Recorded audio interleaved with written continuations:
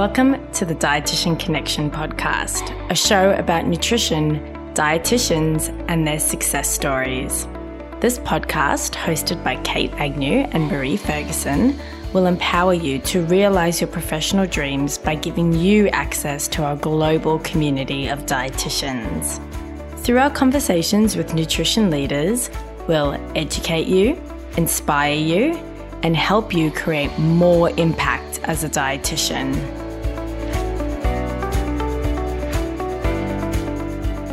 Welcome to the Dietitian Connection podcast. I'm Jane Winter, Account Director from Dietitian Connection, and I'm also an accredited practicing dietitian. Today I'm joined by Gabrielle Maston to talk about the place of VLEDs, or very low energy diets, in weight management for type 2 diabetes. But also, as we like to do in our Dietitian Connection podcasts, hear a bit more about her dietetic journey. Gabrielle is an accredited practicing dietitian, exercise physiologist, and author of the book, The Perfect Juice. After working for more than 15 years as a dietitian specialising in chronic disease and weight management, Gabrielle is now undertaking her PhD investigating the use of severely energy-restricted diets in the management of severe obesity through Royal Prince Alfred Hospital Metabolism and Obesity Outpatient Service and the University of Sydney. Gabrielle is also a regular feature writer for popular fitness magazines and a sought-after presenter. She's appeared on TV and radio and made contributions to local and national newspapers across Australia. As I mentioned, today we're going to be talking to Gabrielle about using VLEDs in obesity and type 2 diabetes management. This podcast is not intended to be medical advice, which should be tailored to your individual circumstances. The podcast is for information only, and we advise that you exercise your own judgment before deciding to use the information provided. Professional medical advice should be obtained before taking any action. And a special thank you to Nestlé Health Science for supporting this podcast episode. So welcome, Gabrielle, and thanks so much for joining me today. Well, thanks for having me. So it sounds like quite an interesting journey from private practice and media work into PhD. That's quite a transition. So before we get on to VLEDs, can you talk me a bit through your path from graduation to PhD candidate? Yeah, certainly. So actually, to be honest, when I finished uni, it was quite hard to get a job, as I think most students out there are realising. There's not enough jobs for dietitians to go around, especially if you don't have experience behind you. So I didn't let that deter me from being a dietitian that I wanted to be. So I got into private practice. So started off mentoring. I remember I went around to half a dozen dietitians that were in private practice and sat in their consultations for weeks on end, seeing what they do, asking them about their business, and then I decided to set up my own. So that's what I did for a good, it was a long time actually, 9 years I had my own private practice.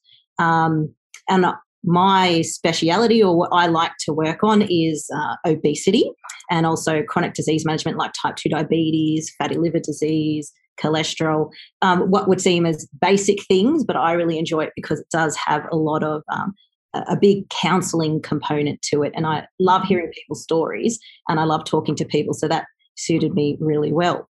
And then from there, running a business, obviously you always have to think about how you're going to create leads, get new connections with GPs so that they refer to you, or even other allied health professionals, and just basically market yourself.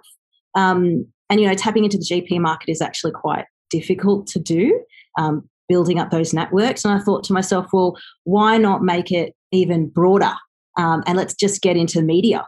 So I started writing to editors of magazines and radio presenters and just saying, hey, I'm a dietitian, I'm enthusiastic, I'm a feature writer, I could talk about all these different things. Let me know if you need any help. So I started off doing a lot of free work, but then it ended up being paid contracts. And that's how I got involved in the media stuff. And then I thought, well, I've always wanted to work at RPA because that's where I did my placement at uni in the Metabolism and Obesity Centre, and it was always my dream to someday go back there. And then I saw a job opening up there and I applied and I got the job. And because it was a junior role and I was not a junior anymore, I decided, well, why not fill some of the extra time and also help the clinic with quality quality review and practices of our clinical services, and do some research. And then my manager there said, well, if you're going to do research, why not just do your PhD at the same time? So I thought, well, that's great. I'm here. The opportunities arose. Let's do it. So that's how I ended up from start to finish. It sounds a big jump from a bit of quality improvement work to why don't you do your PhD? Well, I suppose, you see that someone is capable of doing it. Why not do it? Yeah, and I think if you're going to embark on research, you may as well get something tangible out of it at the end and put all that work in and actually get the PhD at the end of it. So your experience of working with people with type 2 diabetes, I imagine your management changed quite a bit just with maturity. So you're going from a new graduate working with people with type 2 diabetes. After 9 years, I guess the way you manage those patients evolves and changes a bit. Can you tell us a bit more about your experience of working with type 2 diabetes? Yes. So in private practice, I did see a large portion of people with type 2 diabetes, surprisingly a lot of people in the overweight category rather than in the obese category. And I would do things like, moderate energy restriction, like, reductions of 500 calories per day, or clean up their diet in terms of make it healthier, cut out the discretionary foods, a little bit of extra exercise. But you're right, as time has gone on, the interventions that I'm able to use is a little bit more intense, as people call it, so more use of very low energy diets. And then also, because I'm an exercise physiologist as well, even being as brazen as doing high intensity interval training with people as well, or the combination of the two, which in my experience has worked phenomenally well for a lot of people. So did you start using VLEDs when you're in private practice, or was it really only when you went to the RPA in that obesity service that you started using them? Yeah, so it was really when I went to RPA, and that was because, to be honest, when I was in private practice, I did have a negative view of meal replacement diets because you hear people, I used to go to conferences and hear other people talk about how, they didn't teach people how to eat healthy food, and so that they weren't the best option. And so you never really questioned these things from people who you believe were more senior and more experienced than you. And it was only until I went to RPA and we actually had a specialised clinic for it, and then you read the research about it, that I thought, well, hey, these are actually very safe and quite effective. And so then you gain confidence in being able to do that too. Yeah, and for people with type 2 diabetes, so the DIRECT trial in the UK was published, I don't know, maybe 5 years ago now, something like that. And I seem to remember there was quite a bit of publicity about, or sort of the headlines were that, this DIRECT trial led to remission of type 2 diabetes. And there was a bit of publicity about, well, can that really be the case? Can you really achieve remission? Can you explain a bit more about what that DIRECT trial was? Yeah, so the DIRECT trial in the UK was a multi-centred trial, and it's important to distinguish that it was actually run in GP practices with the use of either GPs, nurses or dietitians that implemented the diet. So it wasn't just, a very controlled, it's real world, basically, the results. And yes, they found that when people lost at least 15 kilograms of weight at the 12-month mark, the majority, so 86% of the people that did the VLED achieved diabetes remission. And those that only lost 10 kilos, 73% of those achieved remission. And so also defining remission, we're talking about a HbA1c below 6.8, okay, and free of medications as well, medications. So that's actually quite good results, and had only ever been published in smaller scale studies before where they've seen similar results, but this was more concrete.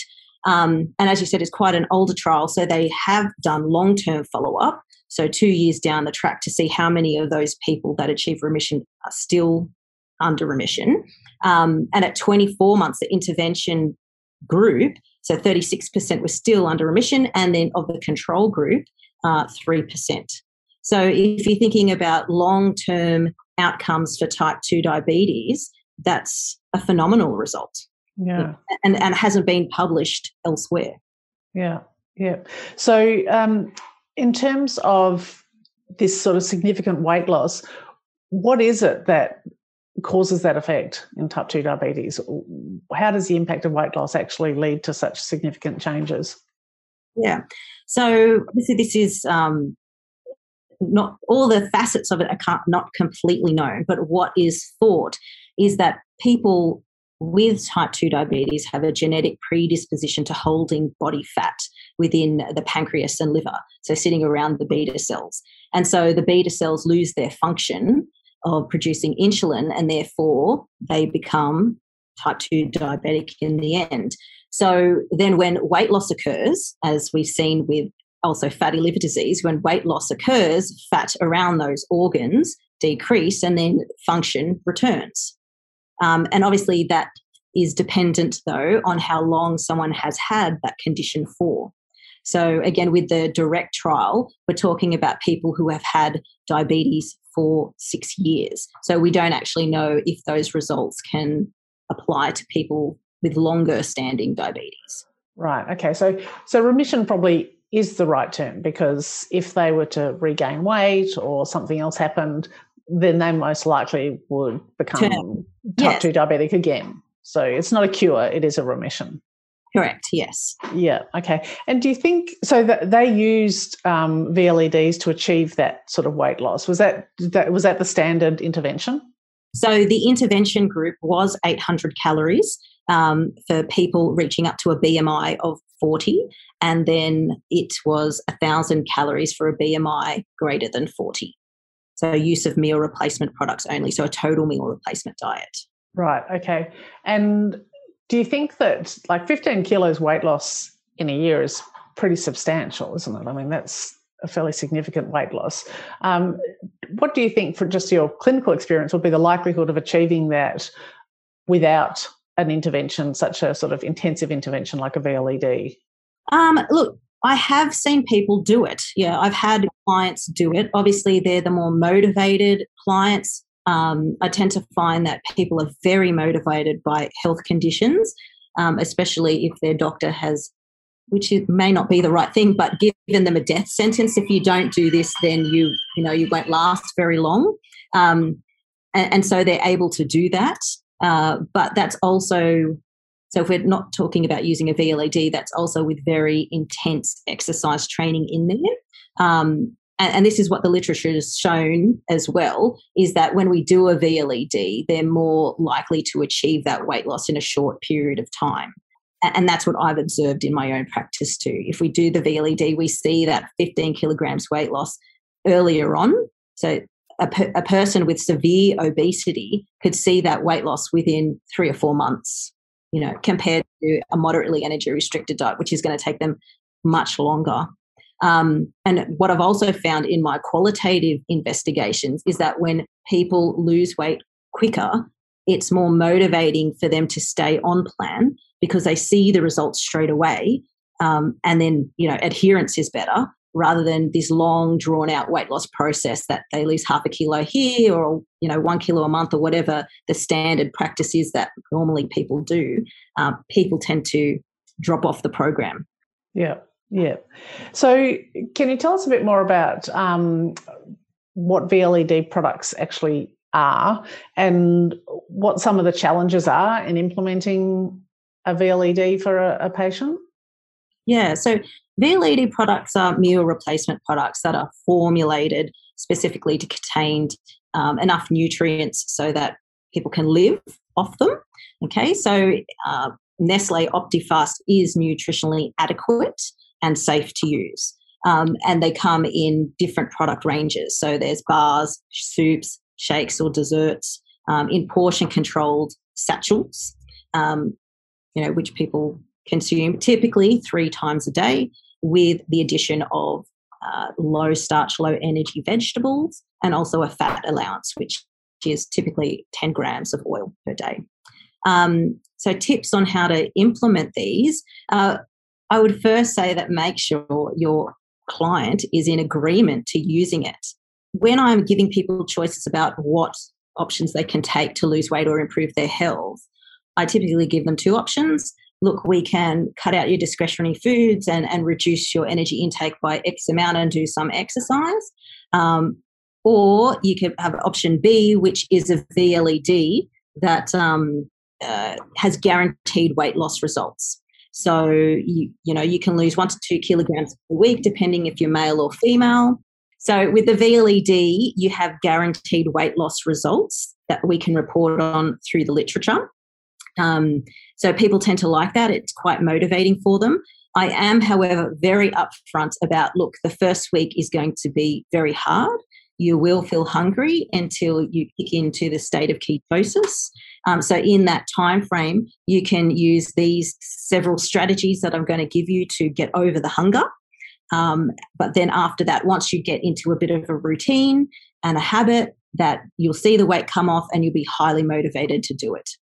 And is it slightly terrifying sometimes for patients when they think about having a formulated or not a very low energy diet in place of food for 8 weeks or whatever it is that you prescribe 12 weeks? Is that a bit confronting? Look, I think in the start when you first say it, there's a bit of hesitation sometimes. Sometimes there's not. Sometimes people are very gung-ho and just say, look, tell me whatever it takes, I'll do it. Because, living with diabetes it impacts your whole life. People might be on insulin injecting themselves every day, and that's not pleasant, or taking their blood glucose readings. So there's a high degree of motivation to change it. But, on the other hand, though, people can be hesitant, but I find that after they've completed the first week, there's buy-in. As soon as they see the weight loss, then that trumps everything. And then, and what I've found interviewing patients for my studies is that they prefer to do that diet over food-based diets because first it's simple and easy to follow. So there's minimal cognitive stuff going on about, what should I cook? How many serving sizes? That's all taken care of. It tends to be cheaper than buying food, and it's convenient. Basically, they can take a bar in their purse for lunch, and that's it. And is it 12 weeks your standard if you're introducing this? Is that what you aim for? Yeah. So look, I always say 12 weeks, but in one of the I did a systematic review and meta-analysis on people with severe obesity as one of my first papers, and we found that as long as people adhered to the diet for 6 weeks, then they could achieve 10% clinically significant weight loss, which is what you're after. So as long as they do 6 weeks, they'll get those health improvements. Obviously, if you want type 2 diabetes remission, you might go for a little bit longer, but that would be the minimum amount.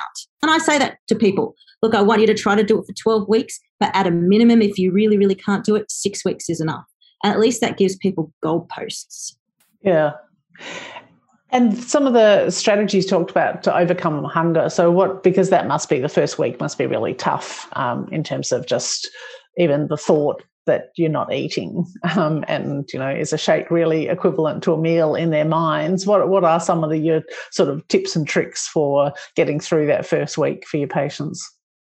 Yeah, look, and all these tips have come from the patients themselves. So yeah, I know right. they work because running the VLED groups, you get a lot of feedback information about what people do.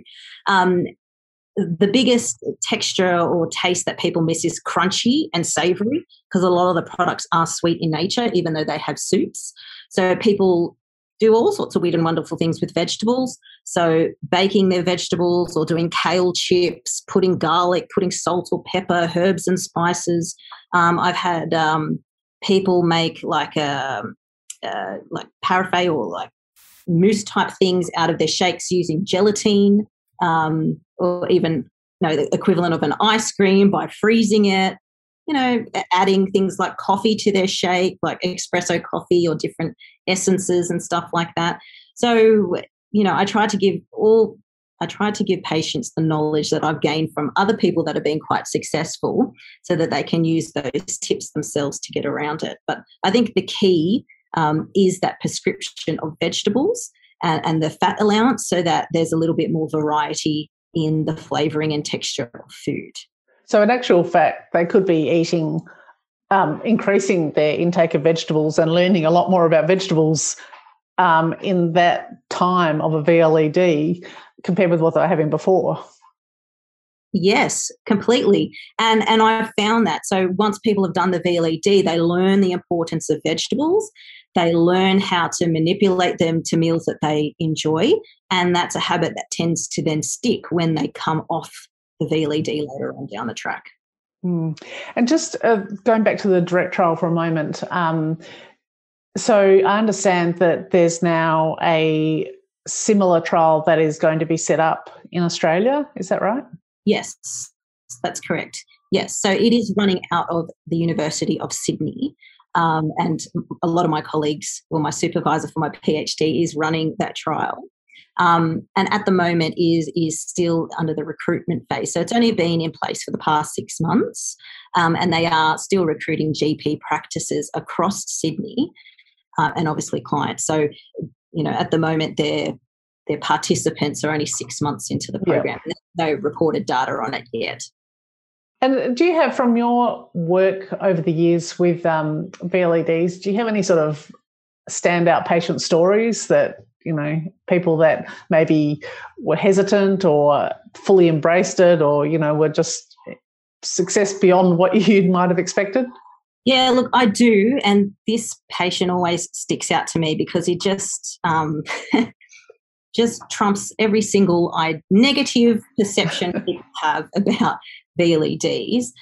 He was an older gentleman, so 66 years old, and he was insulin-dependent type 2 diabetes and had that for over 7 years, and obese as well, with depression. So his HbA1c when he first saw me was 8.5 with a BMI of 33 and sedentary job. He, though, wanted the goal first to reduce medications and then second to also run the City to Surf. So as people in Sydney know, that the City to Surf is over 17 kilometres long, and he didn't want to walk it, he wanted to run it. So I thought, wow, this is going to be quite a challenge, but let's do it anyway. Let's see how we go. So we did a VLED, so it was just a 3-meal replacement per day with the low-starch vegetables and fat allowance. And then at the same time, a programmed graded exercise, so a combination of walking 20 minutes a day with resistance training on top of that as well, so full body training. So the research with diabetes as well with exercise is quite great, is excellent actually when you add in full body resistance training. So the two combined is like magic. So anyway, it took 6 months. His HbA1c did reduce to 6.5. Actually, I should go back and say that I did advise the patient to go back to his GP to reduce his insulin dosing at the start of the VLED, because you can't just throw someone into a VLED with that much insulin, because they'll obviously go into a hypo within 2 days. So that's not good. So I sent him to his GP and advised approximately a 50% reduction in insulin, but obviously let the GP figure that out. And then in 6 months' time, the HbA1c was 6.5. He had reduced his insulin dosing by 70%.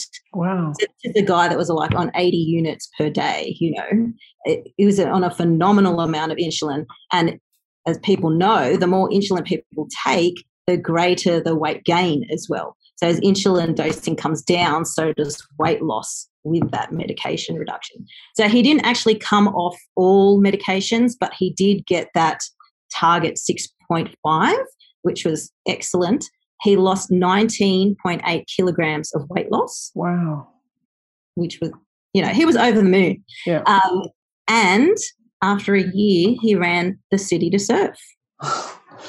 Yeah, so we did HIIT training. So with the graded exercise, we started off easy, and then eventually we went into more intense, where he was running, walking, until he could actually last the 17 kilometres. Wow, that's brilliant. Oh, and 66, he's not 46 or 36. No, exactly, that's what I'm saying. Like, he just trumps everything. He's an older gentleman. He had the long-standing diabetes, so he's not textbook as what you would see the direct trial, but he's a really good example of what you can achieve. And, he's over the moon, and I know that a couple of years down the track, he's involved with a lot of charity work, and he abseiled down one of the skyscrapers in Sydney, sponsored, So that's a interesting point you bring up, is the exercise with a VLED, because a lot of people are also concerned that they won't be able to exercise if they're on such a severe energy restriction, and it's felt that they'll be too tired or whatever the reason, that a VLED really can't support an exercise regime. How do you manage the combination? Because obviously it's crucial, and particularly in someone who's 66 who you don't want to lose muscle mass. How do you combine exercise and VLED successfully? Well, you can combine resistance training straight away, because resistance training doesn't use up that many calories to do. Okay, but I would be a little bit on the conservative side with the cardio. So that's why during the intensive phase of the VLED, I would only ever prescribe something like walking and the resistance training. But then as you start to move through the phases of that type of diet, so in the first 12 weeks, you do it strict or intense, and then you move into a partial meal replacement, which you drop one shake, add a meal. Another couple of months down the track, you drop another shake, add a meal. So when you're going through those transitions phases, that's when you can start ramping up your cardio to something more intense. And yes, people, when you're in the intense phase in the first 2-3 weeks, they do feel tired. They do feel lethargic because they're coming off that high of being on so much food, but then they do get used to that energy restriction, and the energy does come back. And with exercise, we know that as we get fitter, we feel more energetic. So we get increased feelings of well-being, and then we can do more as well. And also with the weight loss. So if you're walking around with 10 kilograms worth of weight on you, and then all of a sudden you're losing weight, you feel like you're as light as a feather. Yes. And you weigh more. So sometimes it is just mind over matter when it comes to the exercise. But of course, as a health professional, when you're prescribing it, you want to be a little bit more conservative and grade up slowly according to your patient's abilities and, of course, what they want to do. And with the tailoring off, which you just mentioned, so over time you replace one shake or bar or whatever it is that you're having with a meal, so that gradually the aim is to get to 3 meals a day. But do you find that patients tend to continue on with one shake maybe, or, at the end of this process, how do your patients usually like to continue on to try and maintain that weight loss? Yeah, look, I'd say a big majority of them like to stay on at least a partial meal replacement indefinitely. So starting off the day with a breakfast and then having your normal lunch and dinner meal. And I think that, also we can see when people tell us that they don't like eating breakfast or they're too late rushing out the door, having a shake is something easy people can do and they find it convenient. So it's a habit that kind of sticks. Yeah. So they do find it useful as a tool for ongoing maintenance of that weight loss. Yeah. And then people are always, like, if they start to see a regain in weight, it's something that they can also go back to, the intense phase. And I know that they do that in the direct trial. They call it a rescue package, where they do the intense phase again for 4 weeks if they've had a certain amount of weight regain. But I find that patients do that naturally.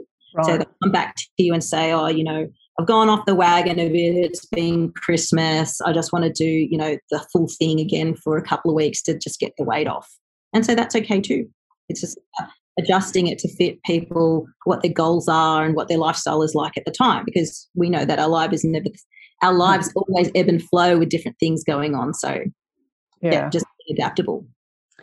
And you mentioned, so when you're in private practice, probably not so much in the metabolic clinic, but if you sent back to a GP a letter to say that you were starting a patient or a client on a VLED, were they quite supportive, or, what were GPs' attitudes to the use of VLEDs as a weight loss tool? Look, I've never had anyone say not to do it. But I guess that also comes with developing those strong networks with your GPs. So when they know that you do a good job and they're confident in referring to you, then that becomes that implicit trust that you know what you're doing. So I've never had anyone question why. And would you provide guidance to them on blood tests that you wanted, or what sort of medical monitoring they should be doing? Because I imagine that a lot of GPs are actually quite unfamiliar with what is required for a patient on a VLED. Yes. So I would say, advising blood test after 3 months or ongoing, HbA1cs every 3 months. But look, in private practice in particular, I find that the patients that you see are the ones that are concerned about their health, that the GP has a good track on anyway. That's why they ended up in your office. They're not the type of people that end up being lost to follow-up. Yeah. So again, in that environment, there was a lot of, consensus with what the GP was doing and what I was doing as well. Yeah. And you touched on before that, when you were sort of a newer dietitian and you had talk from more experienced clinicians that VLEDs weren't really the right way to go. They weren't teaching patients about anything. We know that dietitians and other members of the healthcare team actually are quite inherently sceptical and reluctant to use VLEDs. And I know that you've recently published on the attitudes of HCPs towards VLEDs. What would you say, or what were your findings from that, firstly, about those sort of attitudes to VLEDs? And what would you say to a dietitian who's hesitant to use them in their practice? Yeah, look, so the results of the study were not surprising because, when you work in the profession, you kind of get the vibe of what everyone's about. Yes. So obviously what came out was, the whole thing that, when you use meal replacements, they don't teach people how to eat. They're not in line with the clinical practice guidelines for healthy eating, and so therefore we shouldn't use them. They've got poor long-term weight loss outcomes. They're quite unsafe, which I think that sentiment comes from historical underpinnings of when, there were deaths in the United States many, many years ago when they used non-nutritionally sound collagen-based meal replacement products, which isn't used today and they've been reformulated. But I guess those legacies and those perceptions have held through to this day.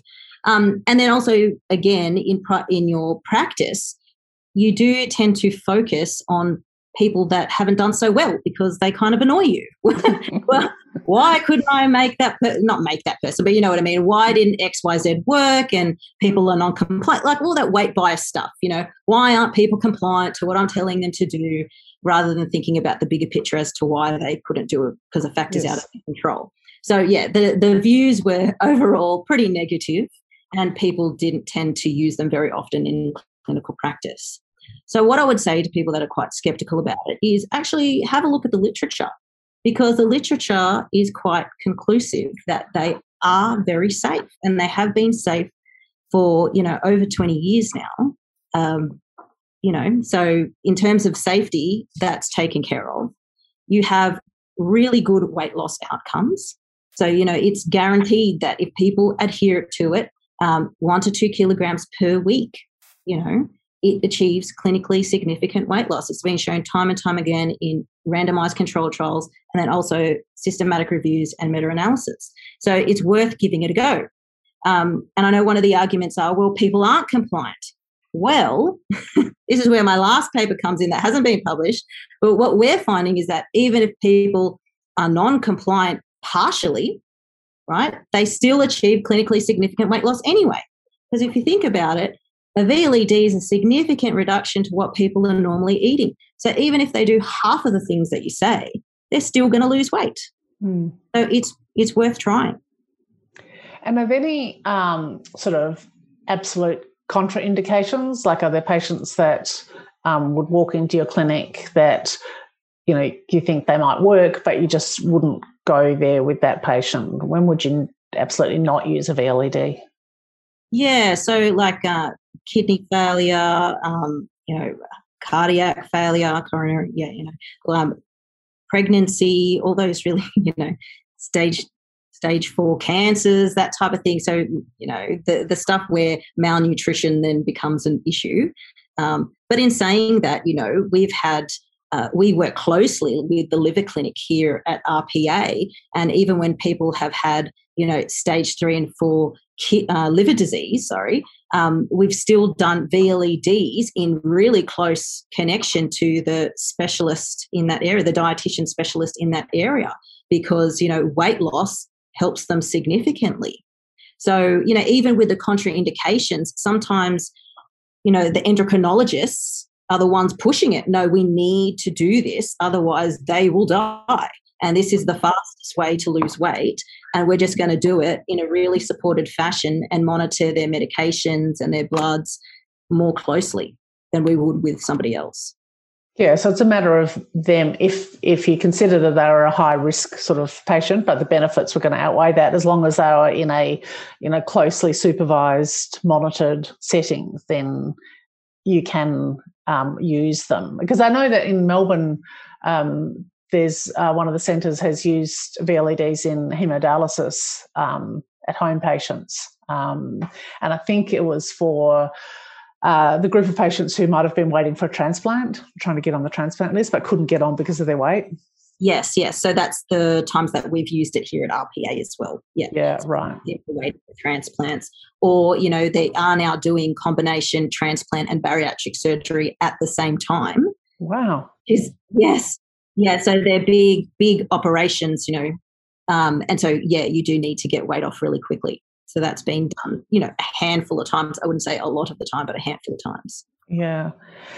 And if dietitians are sort of interested but a little not feeling really confident in implementing a VLED program, where do you suggest they go to sort of upskill in the area? Is it their own reading or? You can obviously doing your own reading helps. And also like Nestle Optifast, they do have a lot of educational material on their website. A lot of the clinical trials that you read that you have used VLEDs are quite detailed about what their protocols are. So you can do that. I know that I've been involved in workshops through the University of Sydney, obesity workshops that I've done talks on there too. So I guess there's many different avenues to get educated. But look, I think finding someone that uses it, like a mentor, yes, that helps. Yeah. Because then you hear it from somebody else and their experience and all the little tricks and tips that they use as well. Yeah. So, do you think the sort of education and knowledge about VLEDs is a barrier to dietitians actually implementing them in practice? I do, yeah, because it's not readily. That's what showed in my survey, is that what we perceive is not matching the literature. Yeah, but I guess it's just a matter, isn't it, of having a whole range of options that you can offer to patients. And as you say, you explain it to a patient, they may not be interested, but they may be really interested, and we as dietitians shouldn't be making assumptions on their behalf of what they will find acceptable and what they won't find acceptable. Oh, completely. And that's when it comes down to patient-centered care. And also having those skills as the clinician. I describe it as having many tools in the tool belt that you can pull out at any time depending on the person who's in front of you and what their particular needs are. Everybody's different, lifestyle's different, beliefs are different. So you might need to pull out, a non-dieting approach or whatever, a low-carb approach if that's what the person is into, but just have the range of knowledge so that you can suit the person that's coming in through that door. And if dietitians are starting to use this, if I'm thinking maybe predominantly in private practice, from your perspective of being in private practice and the business sort of knowledge that you built up over that time, how can they sort of raise awareness of the use of VLEDs with other health professionals that they might be working with? They might be working with diabetes educators or practice nurses or GPs or physios, a whole range of healthcare professionals who may not have ever heard of VLEDs and, as you say, think it's all a bit of a strange intervention. How do you suggest dietitians go about sort of raising the awareness? The first thing that comes to mind is that if I was doing this in private practice now, I would package it up as a group program that I run for type 2 diabetes. And I'm pretty sure that Medicare has something that you can bill on that. It's important. And VLEDs are typically done in groups. So you could, put a program together and approach the GPs in your area or other allied health professionals. Just say, hey, I'm going to run a VLED group, 3 times a year. This is the date that I'm going to start. If you've got any patients that you are having difficulty managing their diabetes or their weight, send them over to me and I'll I'll help you out. Because you got to remember also, on the other hand, that for GPs, these are chronic patients that keep coming back time and time again, and there's nothing that they can really do for them except for adjust medications. And they've probably been talking to them about weight loss till the cows come home, but it's just not, telling someone to lose weight and actually helping them is completely different.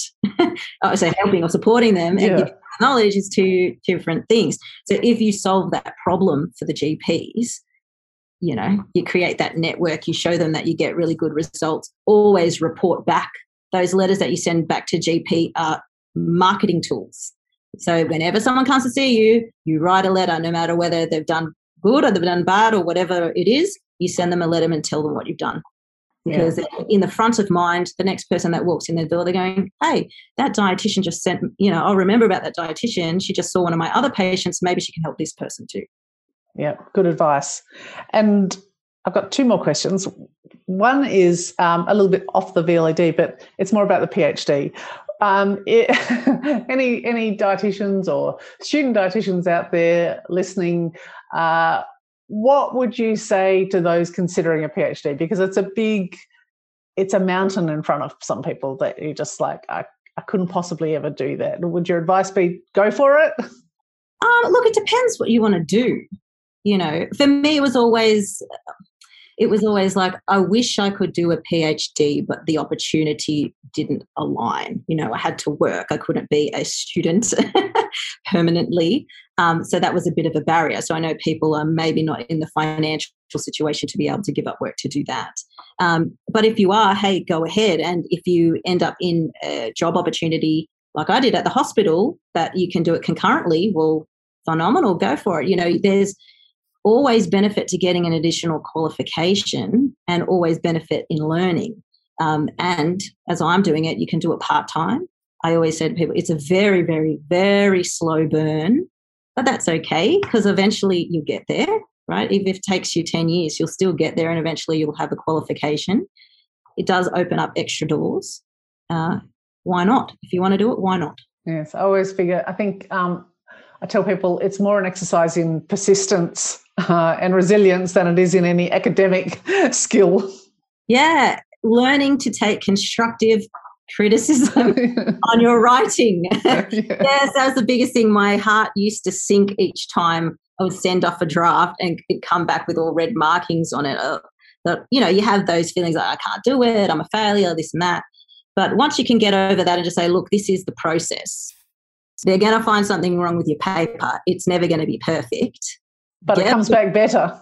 Yeah, it comes back better. And also improves your writing as well. I mean, we never have that same opportunity to learn how to improve our writing because people don't ever give us feedback. Like I went all through my undergrad not knowing how a terrible writer I was because you never got feedback.